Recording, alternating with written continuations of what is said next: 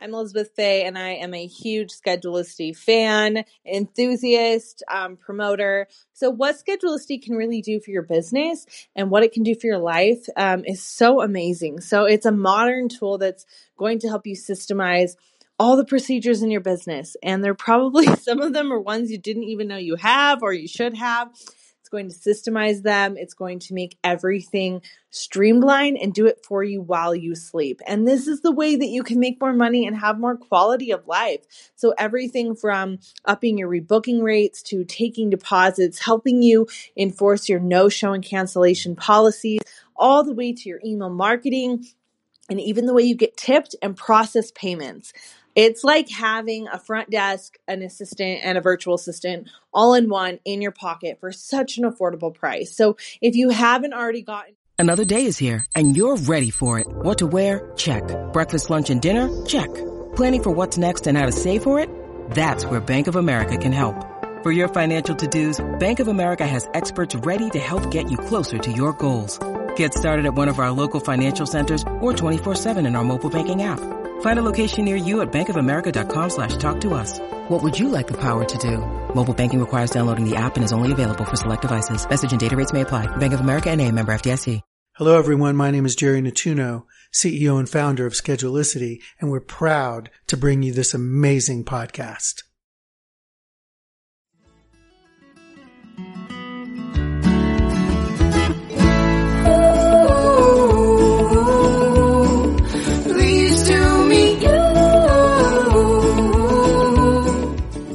Hey, welcome to your day off. My name is Corey, and of course, I'm sitting with my best blood tone. What's up, man? What's up, brother? How you doing today? I'm doing awesome, man. How you doing?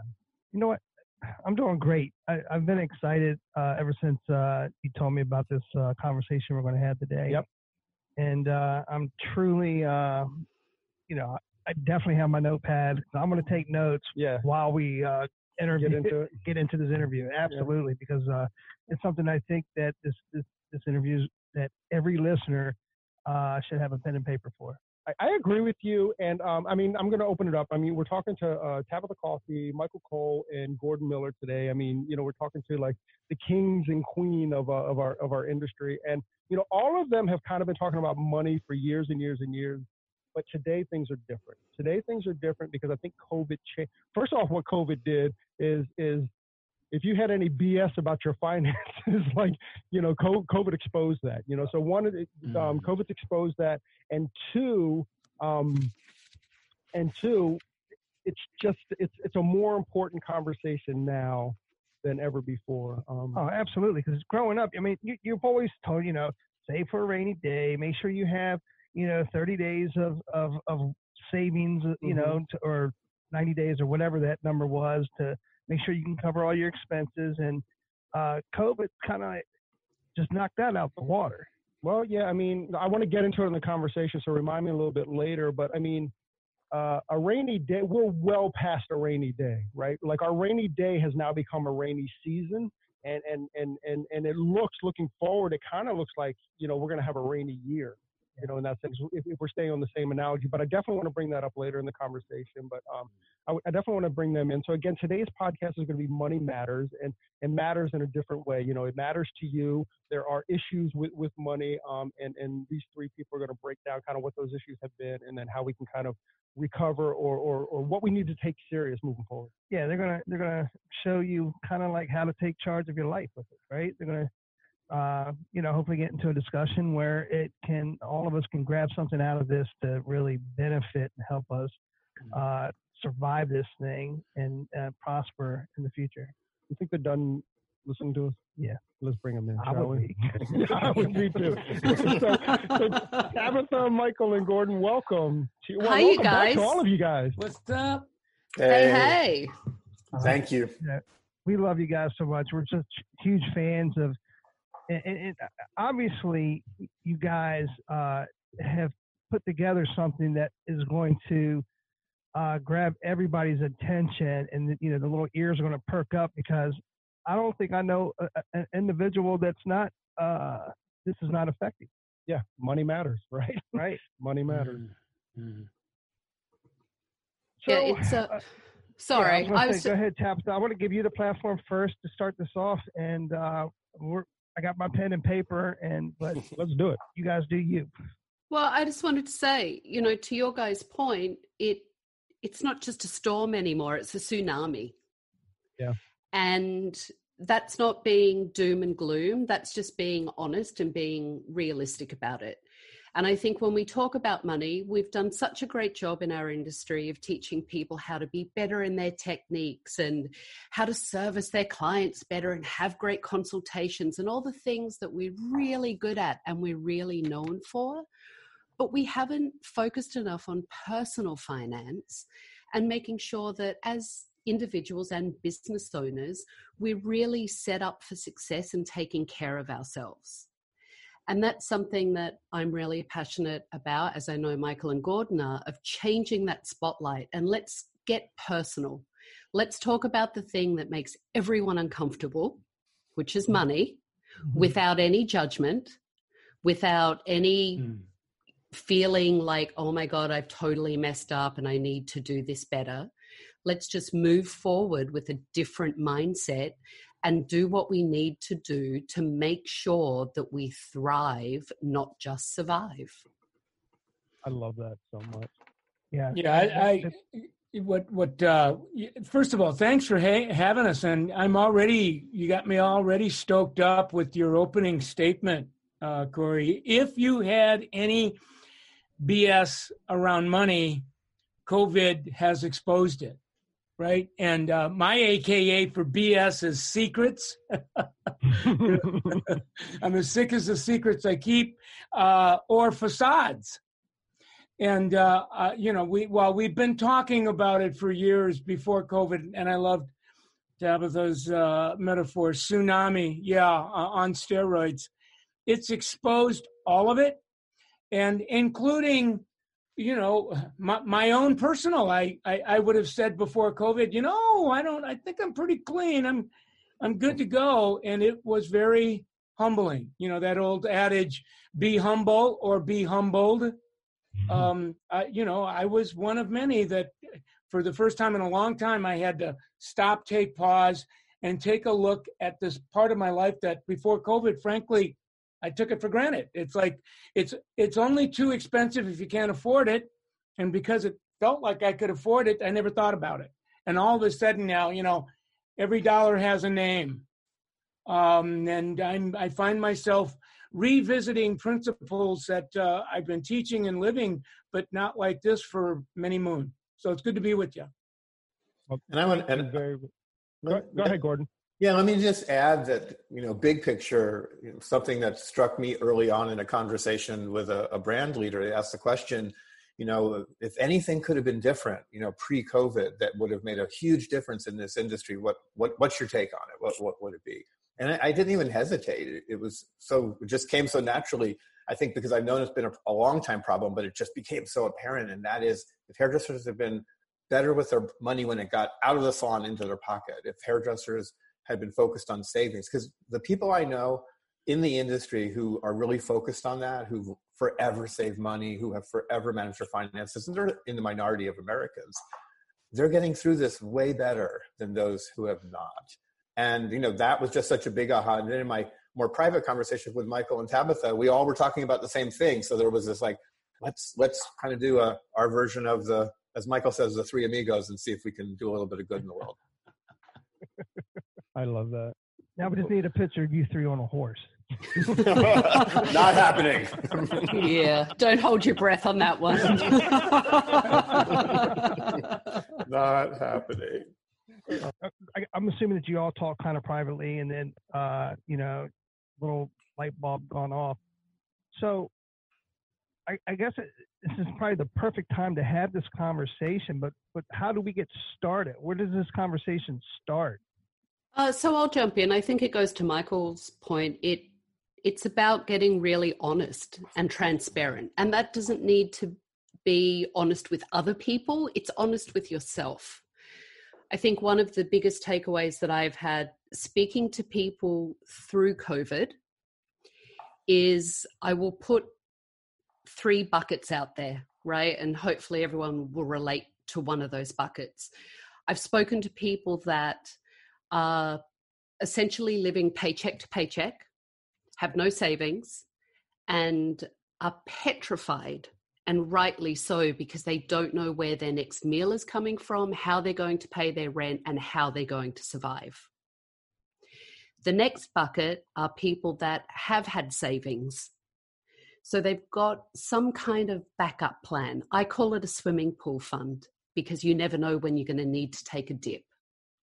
So they've got a cushion. They've got some money put away that they're still scared, but they're not as scared as bucket one, because they know they've got some backup plan.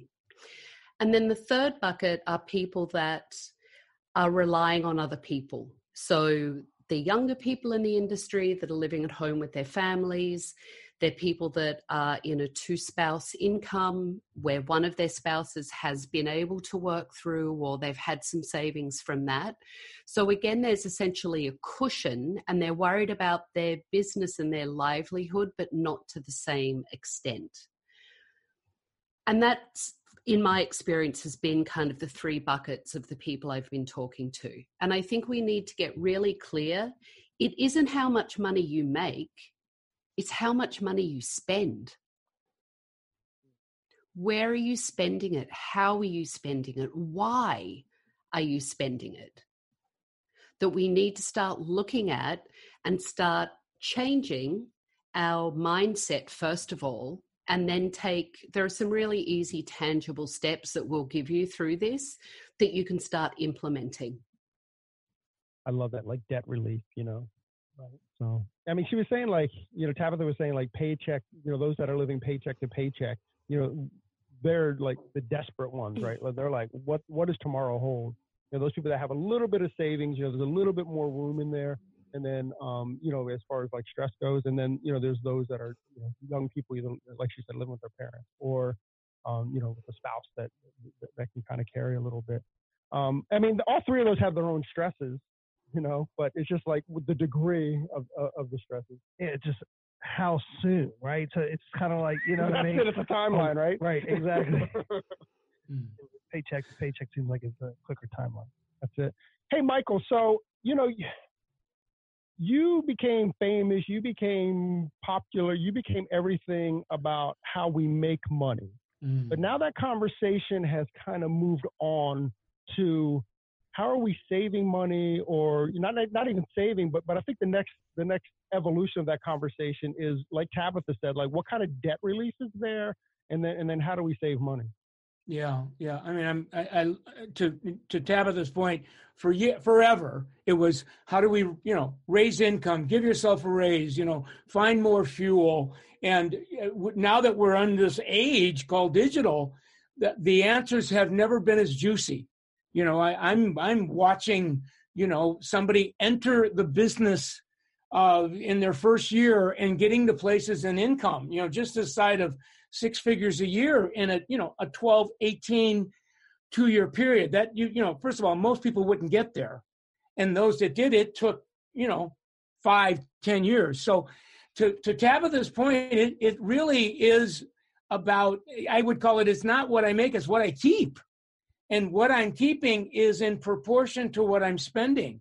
Because I've not been involved in this conversation or have not taken it to heart, my spending has not only grown with income over the years, but frankly grown faster. And I've subsidized that difference with credit cards.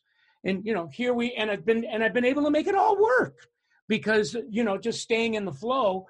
And all of a sudden, we get introduced to something called COVID, and it becomes in a hurry, whoa, I don't have the fuel, because if I do spend less than I make, I'm going to have money left over to, as your point, Corey, begin to chip away at debt and or start, whether we want to call it saving for the next dip or a rainy day or long-term, it doesn't matter. Until we look at spending, it's really, really difficult to talk what can you do with your money that'll make a difference. So spendaholism is the conversation of the day. And prior to COVID, frankly, at any time we were depressed, I'm going to spend, even if I got to spend money I don't have, go out in retrospect buying a whole bunch of stuff I don't need, and in retrospect to impress people I don't even like, right? Because I'm bored, I'm depressed, I'm whatever,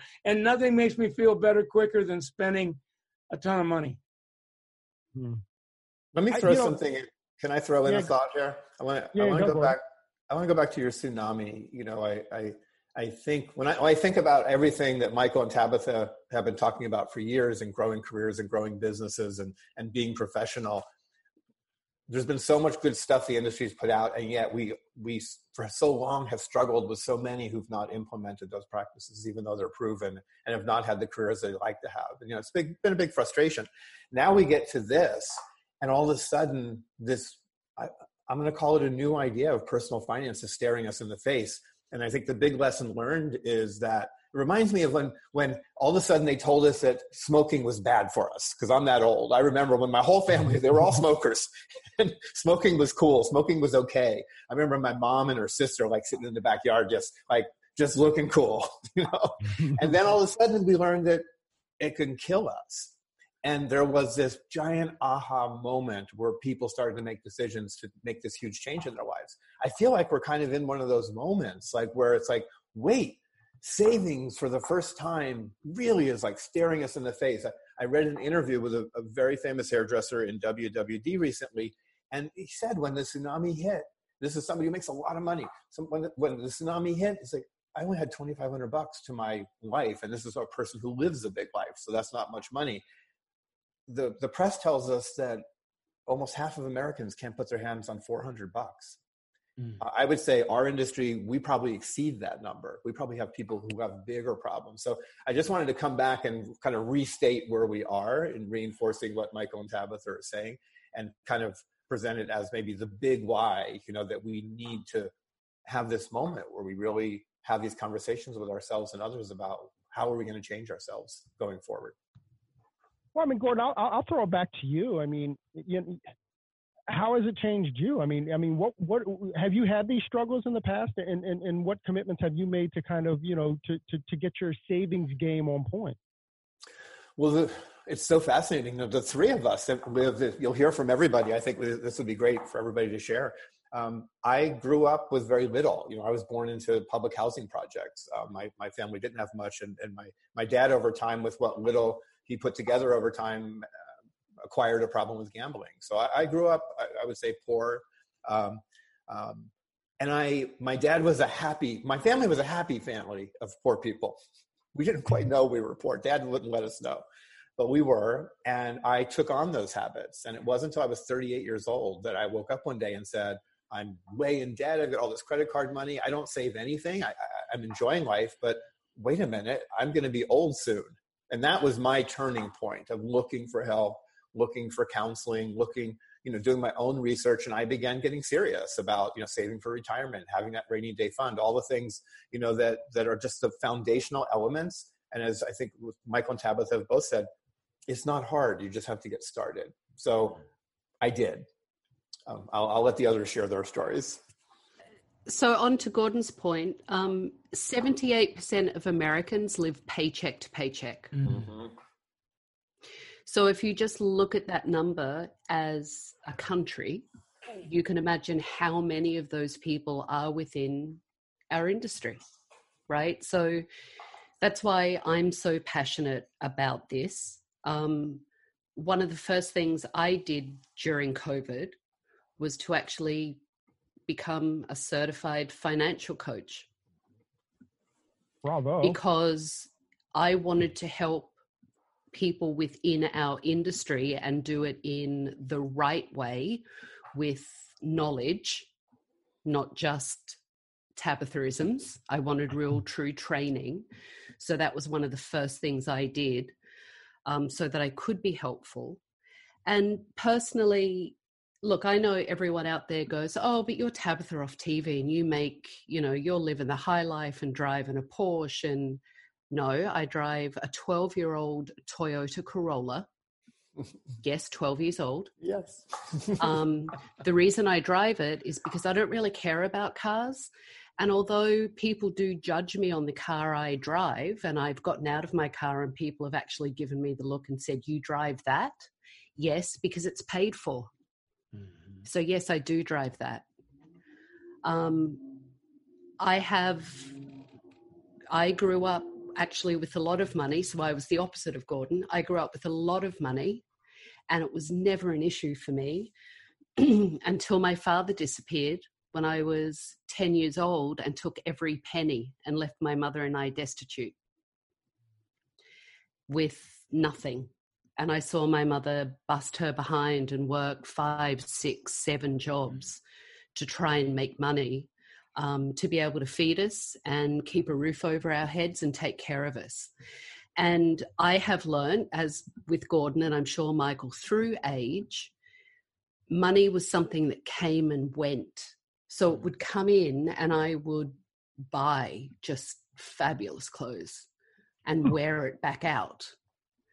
And I would buy champagne and spend it at nightclubs and get limousines and do all the crazy things because I was living a lifestyle, not living a life.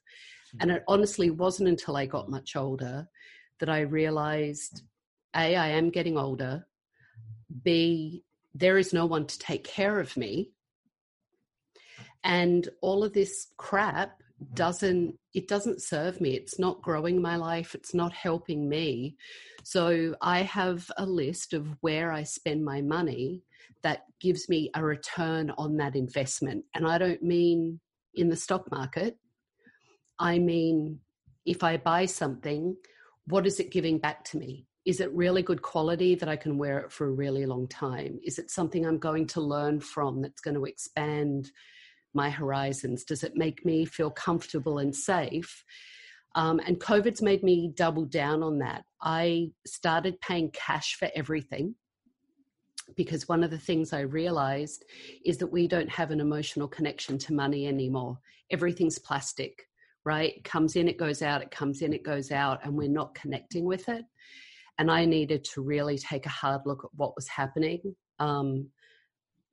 in not getting any finances in and taking care of everything. So I started connecting to cash again.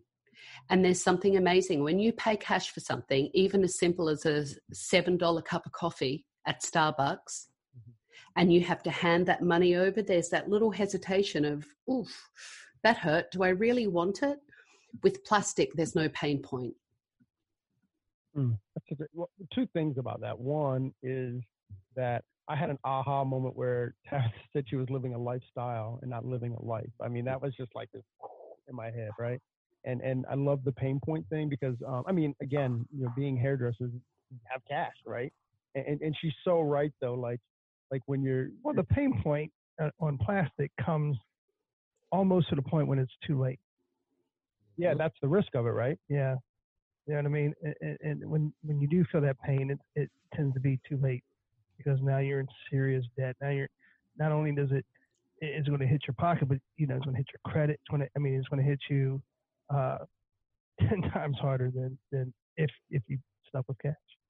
Like I want to tell a quick story. Like I grew up a lot like you, Gordon. You know what I mean? And you guys, you know, very poor, and I didn't have the financially the financial education that I should have had going through. So I went through all these hardships. But my daughter, about 3 years ago, she just got married. And so my gift to them, I sat them down. I said, look, when you guys, because they both just graduated college, they both had a little bit of a college debt, and they were thinking about getting married and buying a house. And I said, look, come live with me for a year. Your first year, and you guys are going to have good jobs. But put every penny toward your debt. Get rid of that student loan. And that way you can save up and buy a house. And that way you'll be debt free. That student loan is not going to take you 30 years. And I think that my son-in-law put his pride away and he took the offer. And June 30th, they did buy a house. They are completely debt free and they don't have that you know, burden of that student loan. So it's just what you guys are talking about is so relevant. And to me, it is so important that we do get this message out. And, and that's why I was so excited to have this conversation, because I seen it, I lived it as well. And I see the difference that it makes when you do things the right way. I love my daughter. So, but anyway. Well, you're a good dad. You're a good dad. And I lost my dad a couple of years ago. Again, he had his problems, but he was great. I am available for adoption, Tony. So am I. You come in with me any day, Gordon. I got a spare room for you.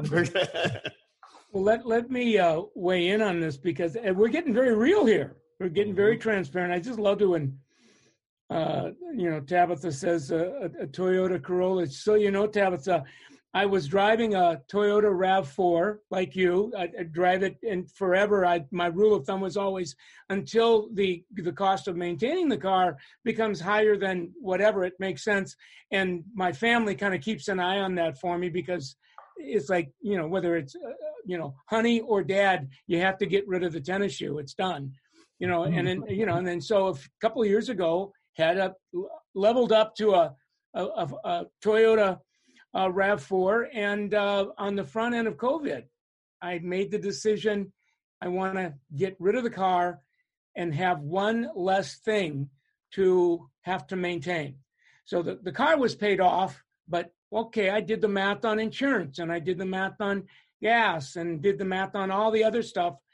And when I say did the math, just did a swag, a scientific wild ass guess, and every dollar had a name.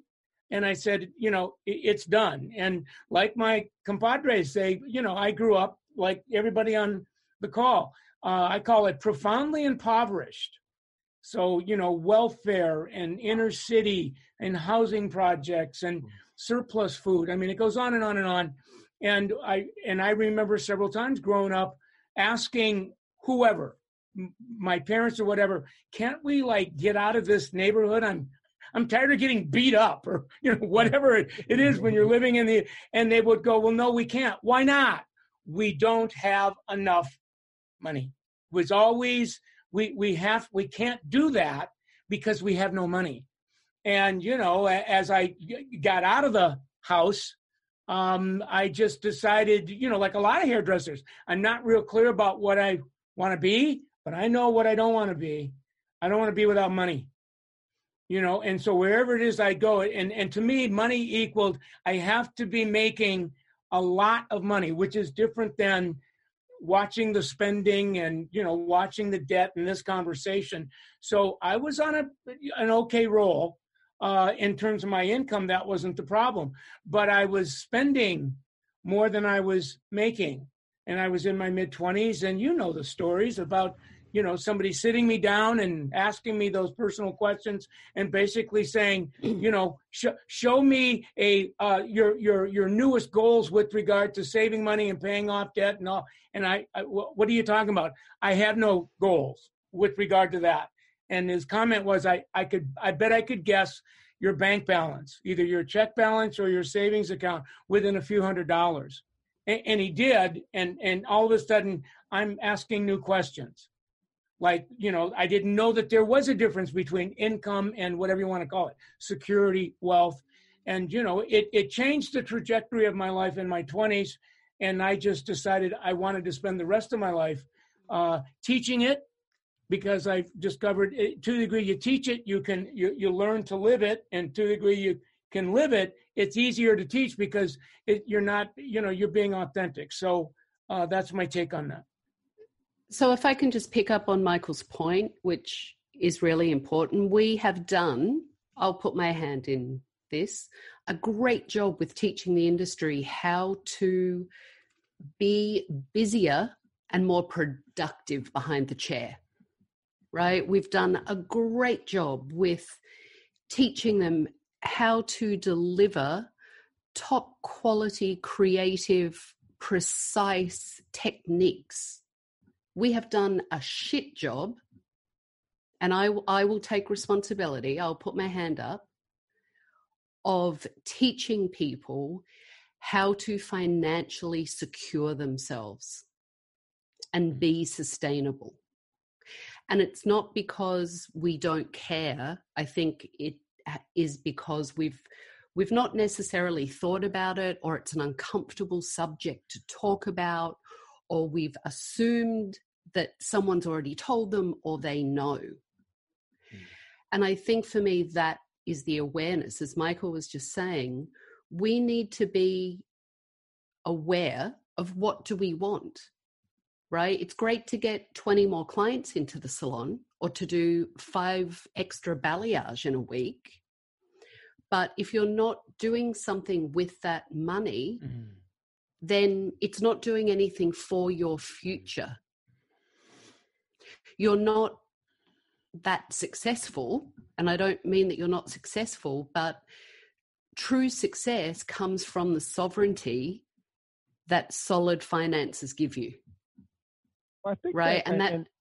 That sovereignty just allows you to upskill, right? Afford better education, take a break if you're really exhausted, buy your kids the fancy, whatever kids are into these days, help give your kids a college education if they want it, pay off the credit card debt, go on a great vacation, right? That's what it does you when you look at the long term of it, not just the quick fix of impressing someone, buying the champagne, getting the limo, buying the dress, having the pair of shoes.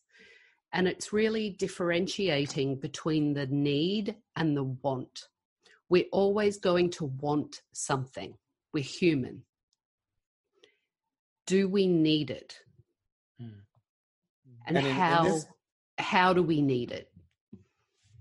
How do we have that conversation, Tabitha? I mean, like how do we make it as an industry that we want a future?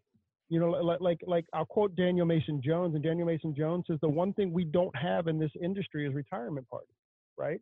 So how do we make that want the long-term future of it? How do we want that want to be retirement? You know, are we just too arrogant or too egocentric? We're just a now industry, right? Everything's now. Yeah. Well, yeah, I'll take it bigger though. I won't say our industry alone. I mean, look at so many industries that are struggling. As Gordon says, we're a mirror of everything else that's happening, right? So it's not just us. We don't own the right, but we're a very cash driven industry. And by that, I mean, it's very transactional, right? You come in for a haircut or a color, you pay your money, you give me a tip, you go. And we're often just looking at it that way. It's cash for service, not looking at putting it away, not looking at saving some of it, not looking at preparing for our taxes, not looking at keeping it for our growth of our business, our education, our life. But I mean, we have created this, right? Because when we go to shows, we want to dress to impress, right? When we do all these events, we want to keep up with the Tabitha Coffees or whoever that, you know, that we look up to, that, you know, dress to the tilt, you know what I mean? So we want to be that. We want to emulate that. And so we go out and we create it. But you're right. This is a time to kind of shift that thinking and really, like you said earlier, Tabitha, is this something that we really need right now? Or is it something you really need, or is it just a major want? Well, I think that, and Gordon, I mean, I'll throw to you, Gordon, like, you know, what other industries do you kind of see that are doing it right? Not who cares about who's doing it wrong, right? There's no sense in even pointing fingers, but Gordon, what industries out there are doing it right and are actually teaching, you know, long-term financial success? I don't know that I would peg it on an industry. You know, that an industry, different industries are doing it in different ways, and of course they are the more academic stuff, or you want to pick the accounting industry. But I'll bet you there's plenty of poor people in the accounting industry as well. I mean, it really goes back to a mindset of that savings actually matters. You know, we have this tendency to put like savings at the bottom of the list. We've got to get the fancy outfit for the show that's coming up, and we've got to go across the country and spend all the money maybe that we don't have.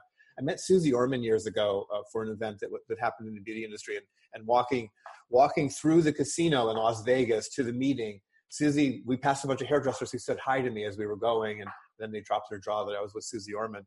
And she said to me as we were walking towards the stage, she's like, you know what's wrong with your industry? She says, you wear your money and you drive your money. And she's like, and she's friends with a lot of hairdressers, and she's always around hairdressers getting her ready. And she said, this is the problem. The hairdressing industry does not prioritize personal finance. And that says it all in a nutshell. And it goes to mindset and prioritizing spending. If you think of spending, you think of savings as a different version of spending. Michael, years ago, I remember this so clearly, and it's probably 25 years ago, Michael in front of a large group of people, basically saying, you guys get a lot of cash. And it's easy from cash to go from your pocket to somebody's cash register, somebody else's cash register. You need to take that money, put it in the bank, and then when you need cash, withdraw it. Back to Tabitha's idea of when you have cash, you have sensitivity. And I'll say lastly, I've said this for years, I've always gotten a paycheck, always. If I live the lives that you all did, which is about 25% of your personal income coming from tips when you do the math, if every week someone has slipped an envelope under my office door with cash, and that was 25% of my earnings, I don't think I'd have anything. That cash would be gone because it's such a human thing. I'll pass the ball to Michael. I was going to say, it's easier said than to tell me this, but how do I actually get started with this? Or how do I learn more about it? How do I get started? Yeah, well, my take is, and I know that Tabitha has a piece of this as well. Forever ago, I called it the $5 a day baby step savings plan. The essence of genius is simplicity. So if I can keep it simple, keep it safe, make it a little bit fun, there's a probability I might start it. So 5 a day, the first 5 a day in tips, put it away. And just for right now, put it in an envelope, and at the end of the week, do something with it, but just build that rhythm. And, after that, we can start having conversations about where you're going to put it and how it's going to grow and all. But just to getting started, and just for kicks and giggles, calculate if I did that persistently, consistently, perseveringly, which means I'm going to probably have to disobey my impulses. Every now and then I'm going to have an impulse to spend some money and go there to get it. But if you can just leave it alone. Discipline is nothing more than the willingness to disobey an impulse. And how could that make a difference in my life in a year? And 2 years, 3 years. And when you start looking at that, it's like, no way. Gordon, you did the math the other day. We were having this conversation. What was it? $3,000 or something to that effect. Your life got $3,000 better because you took away $5 a day for a year. And then you just fast. Now they got these cool little calculators that you can go on Google and it figures it out and shows you a little graph and all kinds of, they've gamified it. And it's like, you know what? This is so simple it insults my intelligence. And yet I'm saying it's simple, but it's not easy.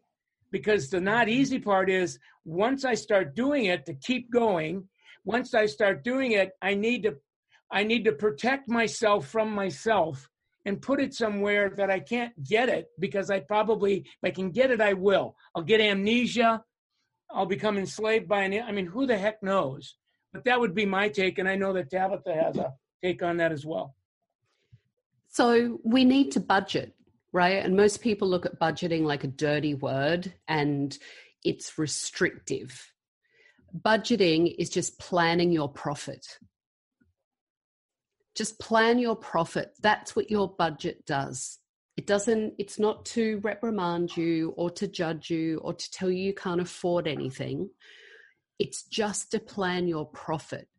And what I mean by that is when you sit down and actually look at what you owe, right? So look at your credit cards.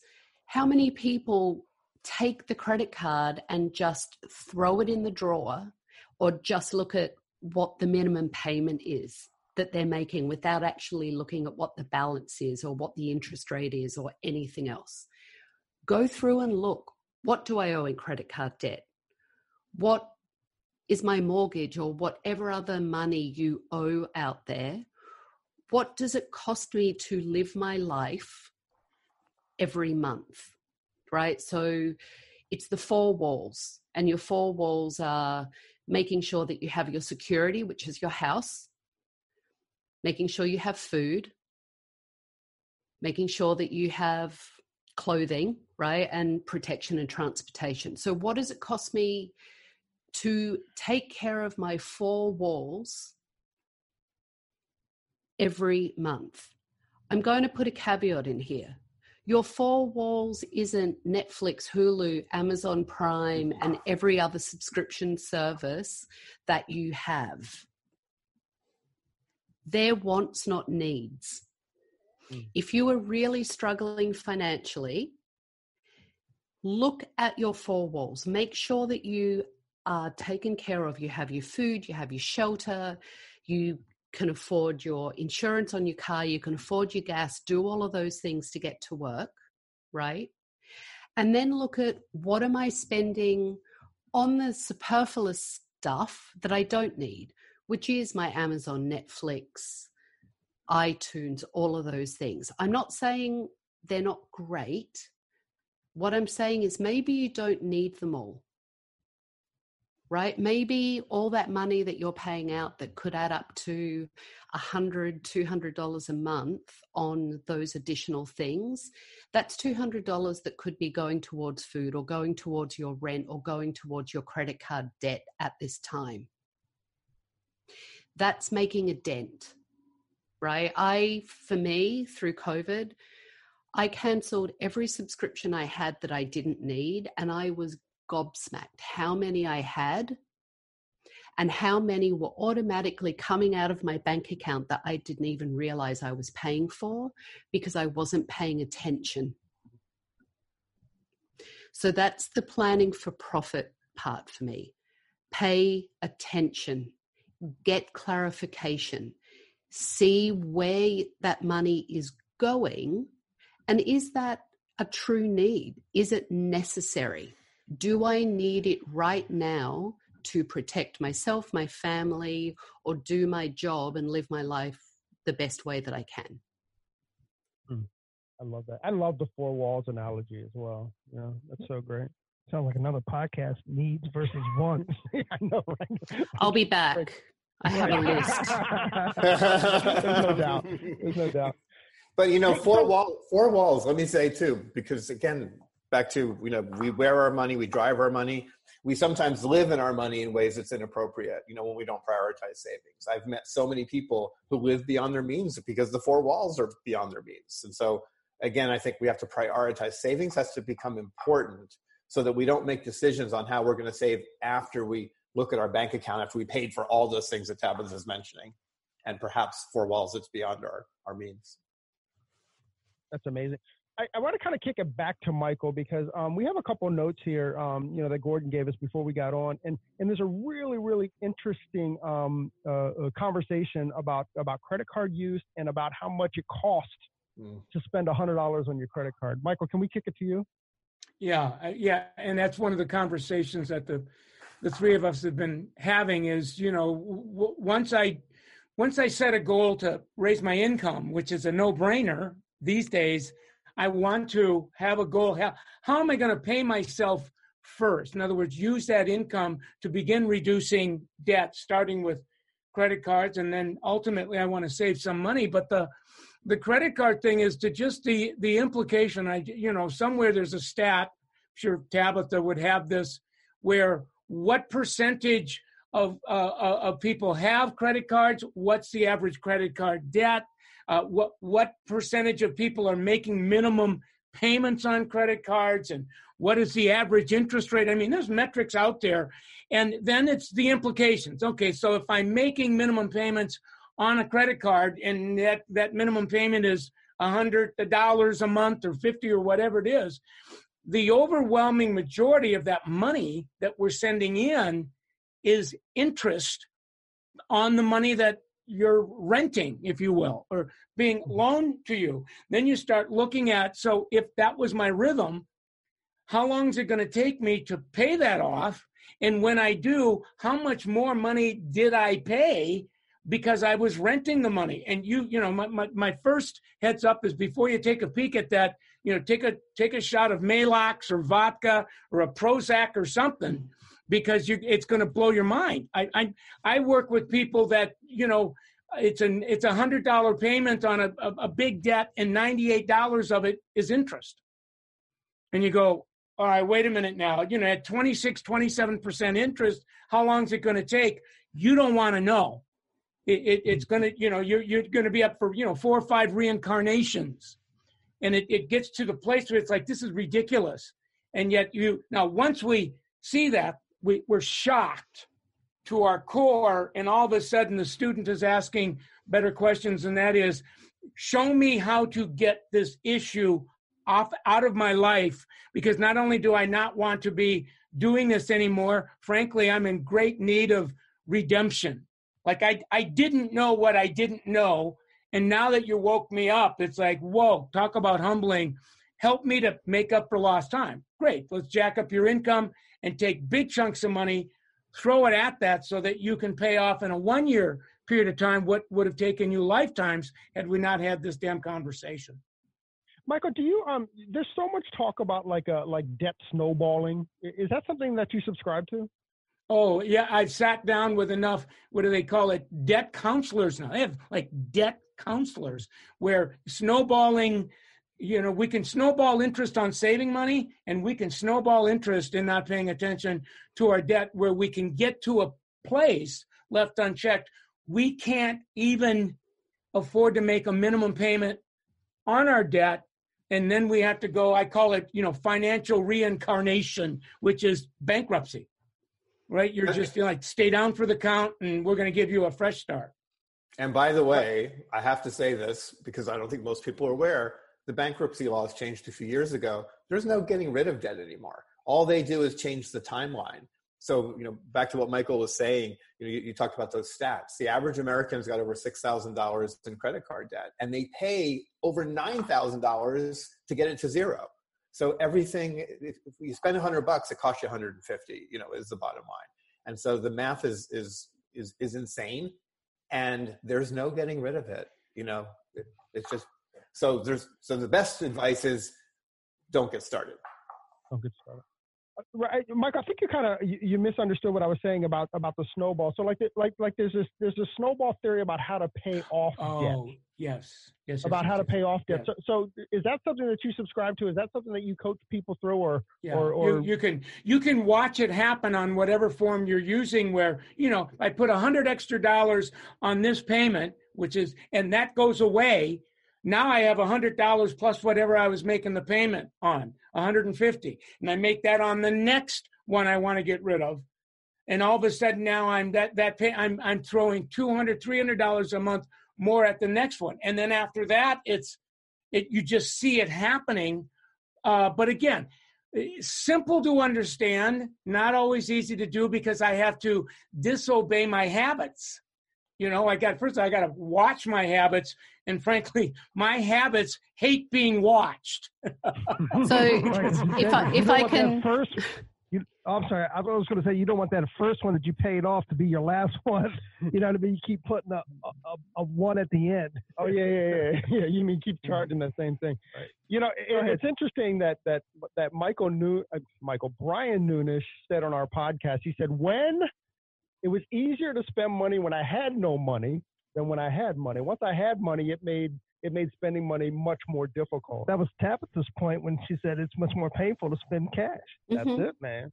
And if I can jump on the snowball, so one of the easiest ways to get started, if you sit down and you look at all these credit cards, the easiest way to get your momentum is to start with the credit card that has the least amount of money on it. So if you have a credit card with $1,000 and one with 15,000, don't go for the big guy first. Keep doing your minimum payments if that's all you can do on the 15,000. Knock off the $1,000 one first because it is easier to do. You will get more momentum. You will feel good that you've got that one off the list and off your plate. And then you can take those minimum payments that you were paying on the smaller credit card, which is the $1,000, right, for hypothetical sake, and you can apply it to the larger one.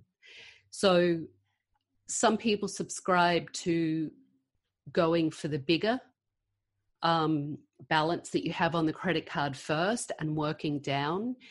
When you reverse that, it's much easier to build that momentum and to cut down the debt quicker than the reverse. I love it, man.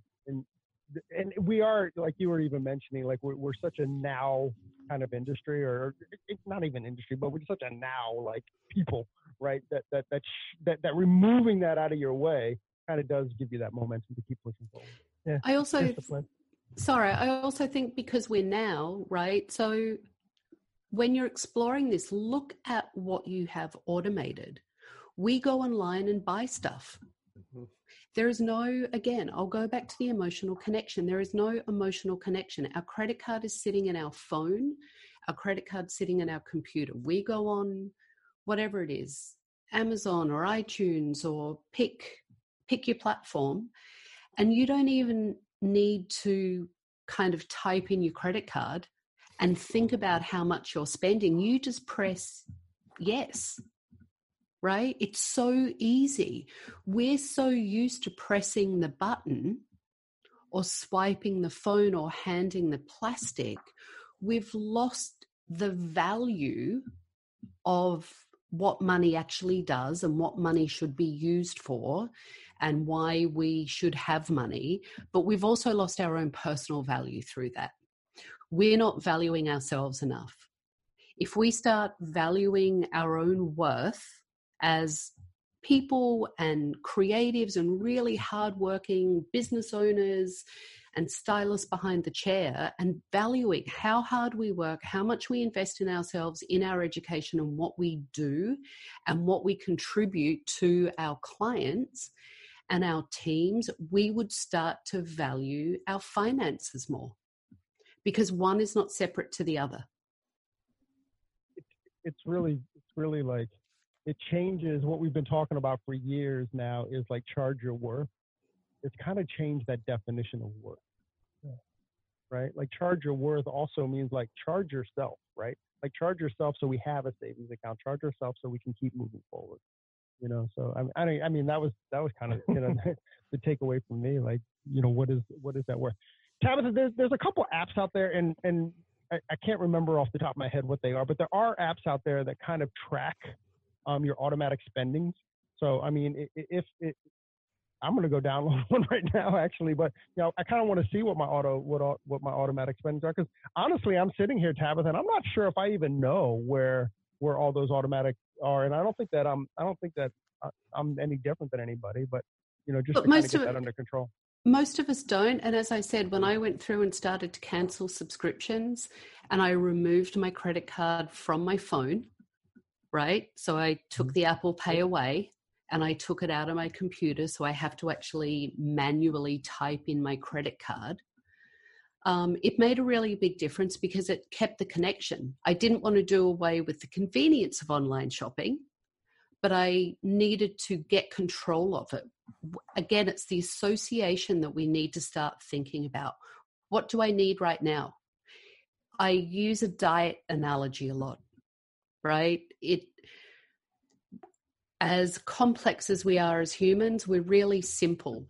Our brain gives us what we tell it we need, right? It will find any point to give us what we say we need. So if we say, I'm on a diet, right? I want to lose 10 pounds. I want to lose this COVID-15 that everyone's talking about.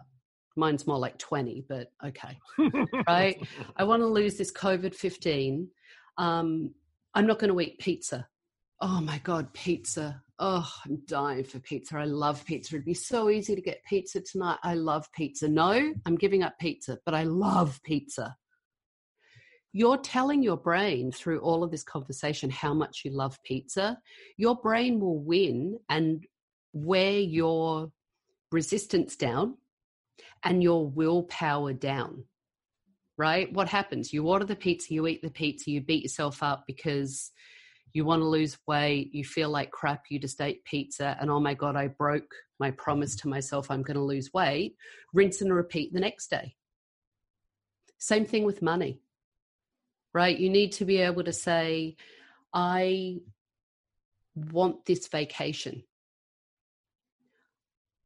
I'm going to save for this vacation. I'm going to pay cash for things and have the connection. I'm going to put $5 a day of my tips in a jar and not touch it until the end of the year. And that's my motivation. And every time I feel weak, I'm going to say, no, I want the vacation. I choose not to spend the money today because I want to take the vacation. We need to change our mindset and implement the simple rules of checking our debt, putting $5 a day away. Heck, I don't care if it's $1. Put $1 away and watch it grow in a month, and you've got a nice little wad of cash. Part of it is getting us to the point where, and Tabitha brought this up the other day with the three of us, and we talk about all this emotion stuff. There's something called dopamine that is an internal drug in our brain that brings us joy, sometimes for the wrong reasons. People who struggle with drugs or alcohol, dopamine is kicking in when they're abusing those things, and that makes it feel okay in the moment. Dopamine happens when we spend money on things. It just makes us really happy, which makes it that much harder to prioritize spending. So there's a lot of stuff involved in this, and it goes beyond just emotions. It goes even to our brain chemistry.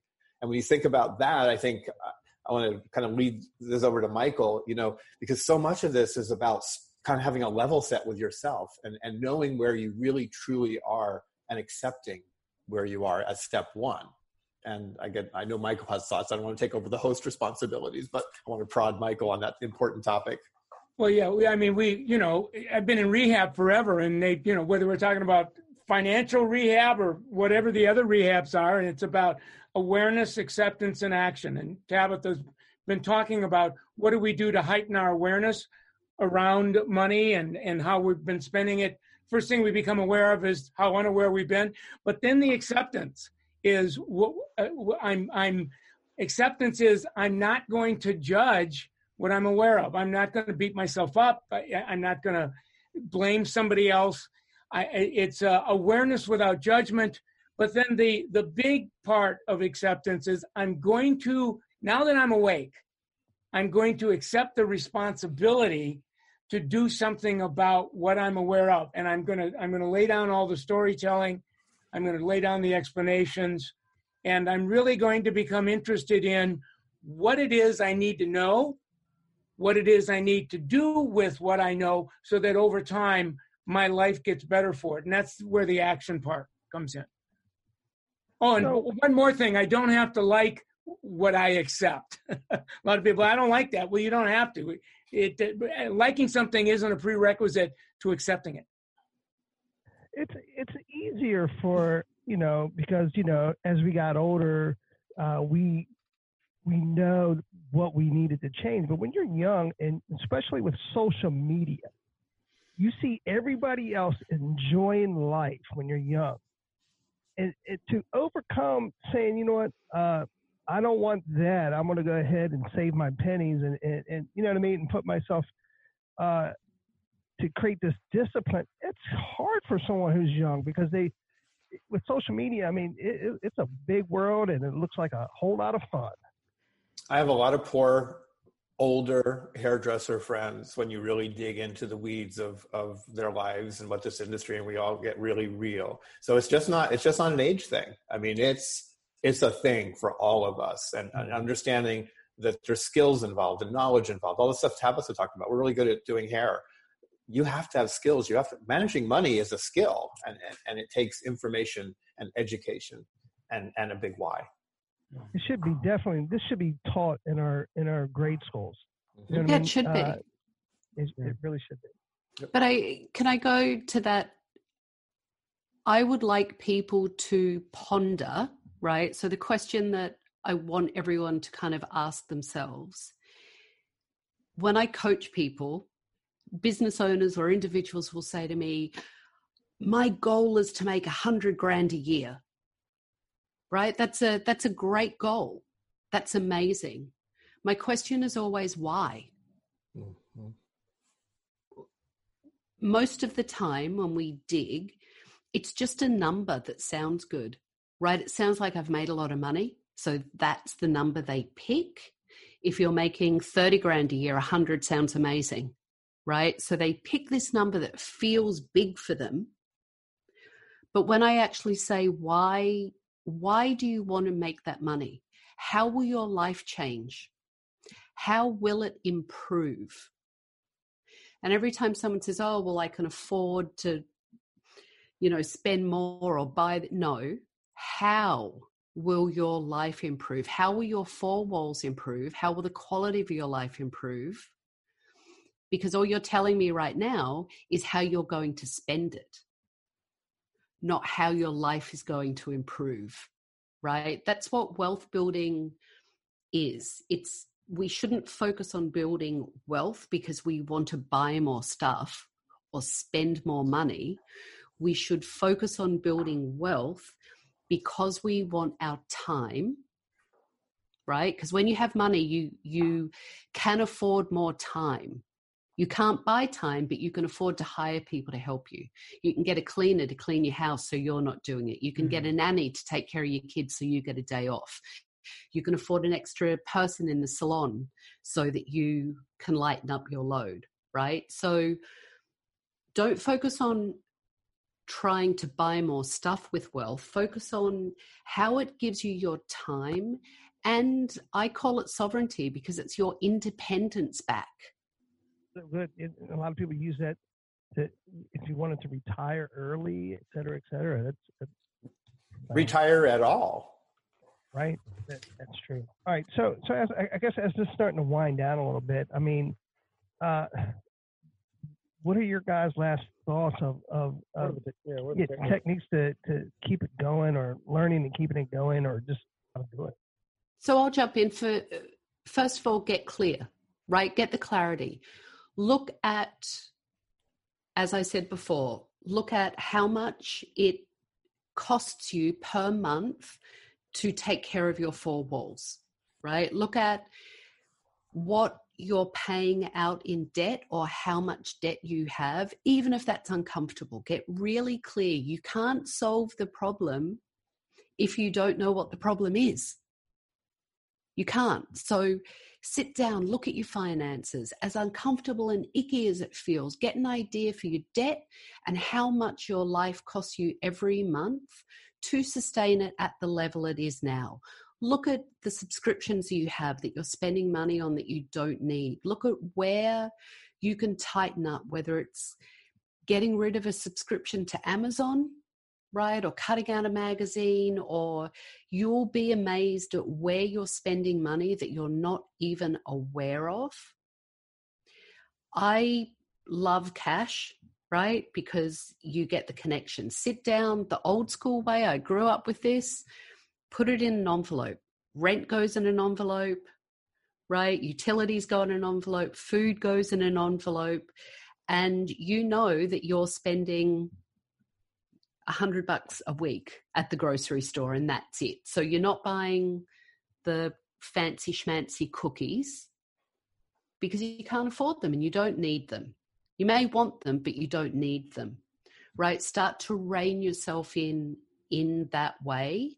And then put money aside, whether, I don't care if it's in a jar, under your mattress, in the freezer, or you set up a separate savings account that you're going to commit to. Every day I'm going to put in $5 minimum.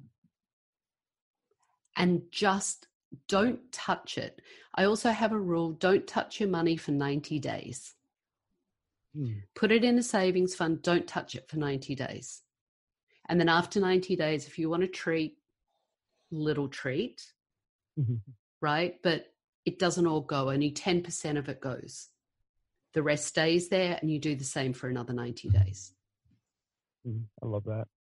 My take is, as I'm listening, for me, the technique on, where do you get, like, what do you do with the money? Out of everything, that's the easiest part.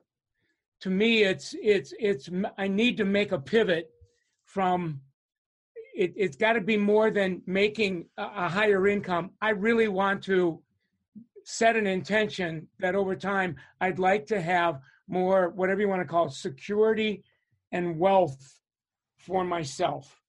And first of all, I needed to believe I could do that.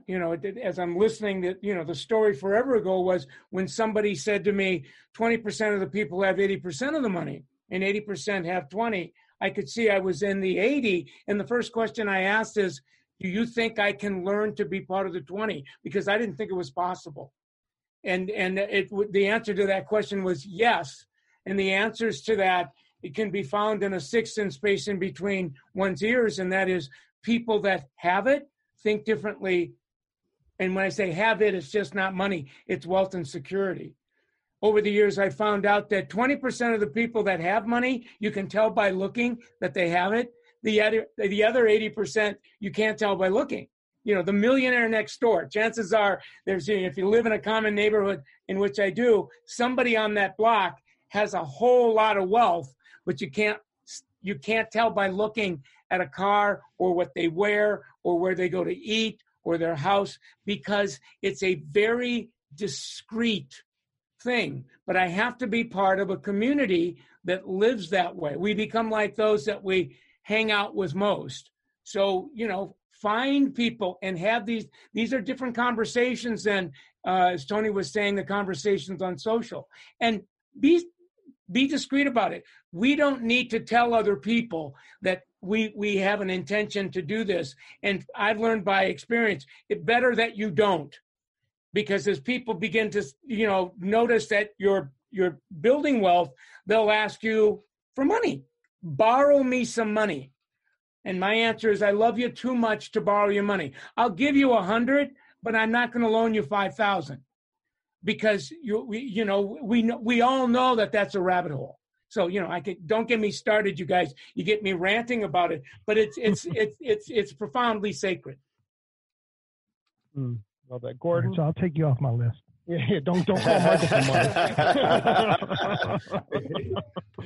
I will add that I've been doing versions of what I do for over 40 years. And by the way, Michael, Tabitha, and I did the math in the shower this morning. We've got over 100 years between the three of us. A century plus. But again, I've been doing this a long time, and we lose so many people every year from this industry. And there's always conversations about how we bring more people into the industry to fill those chairs. We don't spend enough time talking about why did people leave. I truly believe that the majority of people leave this industry due to financial problems. They're not making the money that they need to make to live the lives that they have to live for their children, for their families. So this has been a forever problem. And this tsunami again has hit us and brought it to the front. And I think the most important thing I can say is, first off, it's not as hard as it looks. I think of like precision haircutting and fading and balayage, and I've met so many young hairdressers who are like, that's hard. But they go take a great class from a great educator or coach, and it changes their mindset. And so I think it's so important we get the right mindset. And if you listen to the financial gurus outside the industry, they say, have some emergency savings in the near term, start reducing your debt, focus on those two things, and then eventually start to build your long-term savings. That's the simple formula. We need to have a different mindset going forward. We have to, I think as an industry, say, we didn't get through this thing so well. We're expecting, the researchers say we could lose as much as 30% of the entire industry by the time we come out of COVID. That's not acceptable going forward for any of us. We love the people who are in our industry, even those we don't know. And so it's not okay to not have savings. It's not okay to live beyond our means. And we have to start planning in a different and new way so that people can succeed in something that they truly, truly love. Love it. Well, I mean, moving forward, I challenge you three, let's not have this conversation one time and move away from it. I mean, moving forward, let's continue to have this conversation, and whether it's you three or, whoever else jumps on the financial bandwagon, which we'd love to see, how do we prioritize, or we need to get our creative heads together, and how we prioritize that future finance is just as important as a good balayage. Future finance is just as important as a really stellar fade. I wonder if we can, Gordon, you have connections with schools and stuff like that. I mean, this should be part of a Harris School curriculum. Mm-hmm. Oh yeah, it absolutely should be. I mean, it should be. You said it before. It should be part of our elementary school, our secondary school. It's the missing piece of education in American life that no matter what job you have, allows you to think about money in a way that you can get the most from it. Instead of getting the dopamine by going to the dog tracker or whatever your vice is. Yeah, they have a term for it now: financial literacy. Mm-hmm. Right? That and it's, when I think of literacy, I think about the ability to read and comprehend, but it's financial literacy is the ability to just understand money and how it implicates us, and whether we're making it, spending it, growing it. But it's really important. Yeah, I think it's wellness, right? Financial wellness falls in the bucket for me, because I think I have a philosophy I live by: how you do one thing is how you do everything. And my mentor, one of my mentors taught me that, and it's true. So because how you do one thing is how you do everything, if your finances are off, other things in your life are not balanced, and you're not truly well, because everything can't feed itself. And I would say, and I've said this before to Michael and Gordon, this is a career, and it can be a really great career, but you get paid for a career. When you're doing it and not being paid and not living, I don't mean living above your means, I mean living within your means and being able to afford to live. It's a hobby. And I personally am sick of hairdressers because every time someone says it to me, it guts me when they say they don't even take a paycheck. They're going to work every day and working behind their chair and, running their suite or running their salon, but they're not paying themselves. And we need to start having these financial conversations to make sure that it isn't a hobby. It is celebrated for the craft and the skill and the profession that it is, and getting our finances in control so that we can live the lives we all deserve to live and we all need to live, whatever that looks like for each of us. And to continue to live, right? Like, by being able to have enough financial security to continue that life after, you're not working behind the chair. Mm-hmm. Guys, super, super, super important conversation, particularly now. I mean, it's always an important conversation, but particularly an important conversation now. And once again, I challenge you. I challenge our industry. Let's continue with this conversation. Yeah, it's like, instead of one foot in front of the other, like mentality as far as like trying to lose weight, it's $1, in front of the another for financial wealth. And so let's together, let's make it happen for it's really helping and spread the love and the news. And you three guys are killing it, and we appreciate you guys so much. We love you guys, and thank you for caring about this industry the way you guys do. Absolutely. So Miss Tabitha, Michael, and Gordon, thank you guys very, very much for joining us on your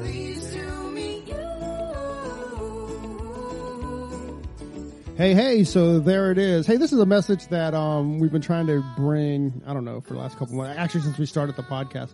Hey, so if you like the podcast or if you find that it's useful, please leave us a review, a 5-star review on iTunes. Leave us a rating and a review.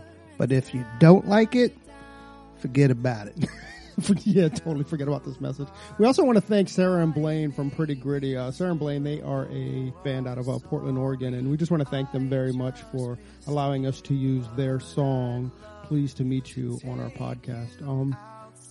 That's cool. I think you can find their music on iTunes. Peace and hair grease.